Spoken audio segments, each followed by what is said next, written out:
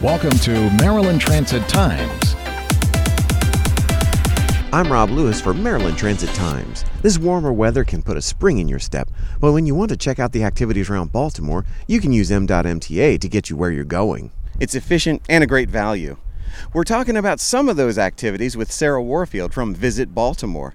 Sarah, let's talk about some of these great destinations in the city and how we can use M.MTA to get to them. Hi, Rob. Thanks for having us. So history buffs will love Fort McHenry.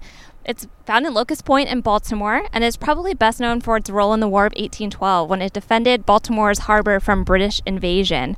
It's also what inspired Francis Scott Key to write the words that became our national anthem. There's ranger-led activities for kids, flag talks, and flag raises daily. You can get to Fort McHenry using CityLink Purple Line. Sarah, where else can we go? Well, art lovers should definitely check out the Baltimore Museum of Art. It's free to the general public and features amazing works of art, over 95,000 of them, and features the world's largest collection of Matisse paintings in the world. There's also a great restaurant on site, and they have a beautiful sculpture garden that's nearly 3 acres. It's easy to get to the Baltimore Museum of Art using CityLink Silver. So Sarah, there's a lot of history to celebrate here in Baltimore. Where else can a history buff visit? Well, we're right here in the Inner Harbor, and it's a great place for history buffs. We have the historic ships, a collection of historic maritime vessels, including the USS Constellation, which is the last all-sail warship designed by the U.S. Navy.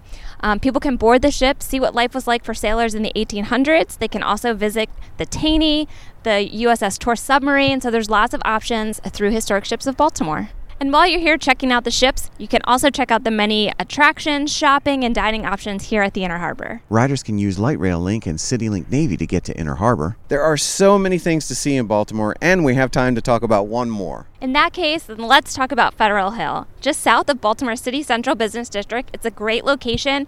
Features the waterfront park that kind of everyone knows and has the best views of the city. You climb to the top of the hill, you can look out over the harbor and really take in those great city views. The neighborhood also features a lot of locally owned shops and restaurants that are definitely worth a visit, including the Cross Street Market, one of Baltimore's great public markets. When you visit Federal Hill, make sure you have your camera with you because the views are unbelievable. Fed Hill is within walking distance of the Hamburg Street and Camden Yard stops of the Baltimore Light Rail Link. Sarah, you've given us so many great places to see. I feel like there's so many more. We'll have to have you back very soon to discuss others. Rob, you're absolutely right, and that would be great. Sarah, is there more information available for Visit Baltimore? Yes, on our website, baltimore.org. And there's a trip planner available on the website mta.maryland.gov. I'm Rob Lewis for Maryland Transit Times.